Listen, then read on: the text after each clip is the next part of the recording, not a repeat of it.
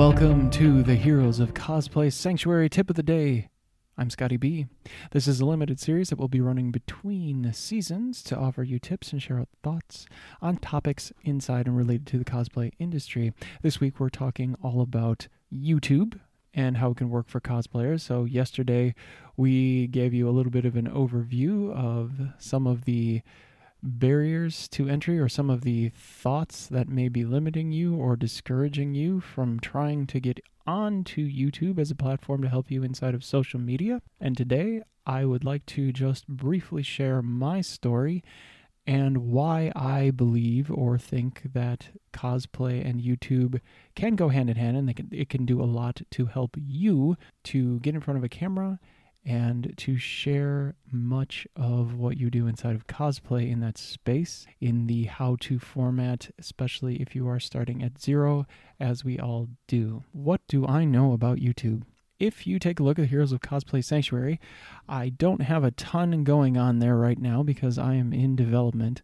I have about 60 subscribers on my channel. A couple of years ago, I did spend some time on another channel in the fitness world, helping someone grow their following from about 4,000 followers to, when we were all said and done with our part of the project, 125,000 followers.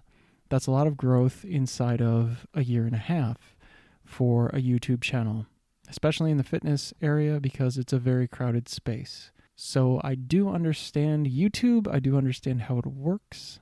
And if you go to that channel, I can leave a link to it in the show notes. You can see that the number one idea that shows up in the most watched videos is one that I came up with for dead bugs, because in the fitness world there isn't a whole lot out there for that. And we came up with a 5-minute video that would work in that space. And you can see that it has collected over 4 million views. So I do know a little bit about what I'm talking about in terms of YouTube, and what I do know is that it is a long game and it does take effort and energy. You'll also see that the person who runs that channel, very talented individual, probably doesn't have as many people on her other social platforms as some of you do. So it was not that at all. It wasn't that it was only bringing over your Instagram followers or your TikTok followers and hoping that they also follow you on YouTube. But this is growth and organic growth in a completely different space. So you've got billions, well, probably over 1 billion people looking at YouTube. There's tons of videos going on constantly. It is a bit of a different game now than it was 2 years ago for sure. But the processes are the same. The way that it works is very much you doing the work and providing that content. So what did we do in 2 years? What did we do in those 18 months that made a difference? Well, we used keyword planning, and we used this thing called TubeBuddy to figure out titles and to figure out keywords. We checked into thumbnails, and we created thumbnails that we felt would be much better for engagement. And that is a huge part of what you put on your channel. You got to think about thumbnails.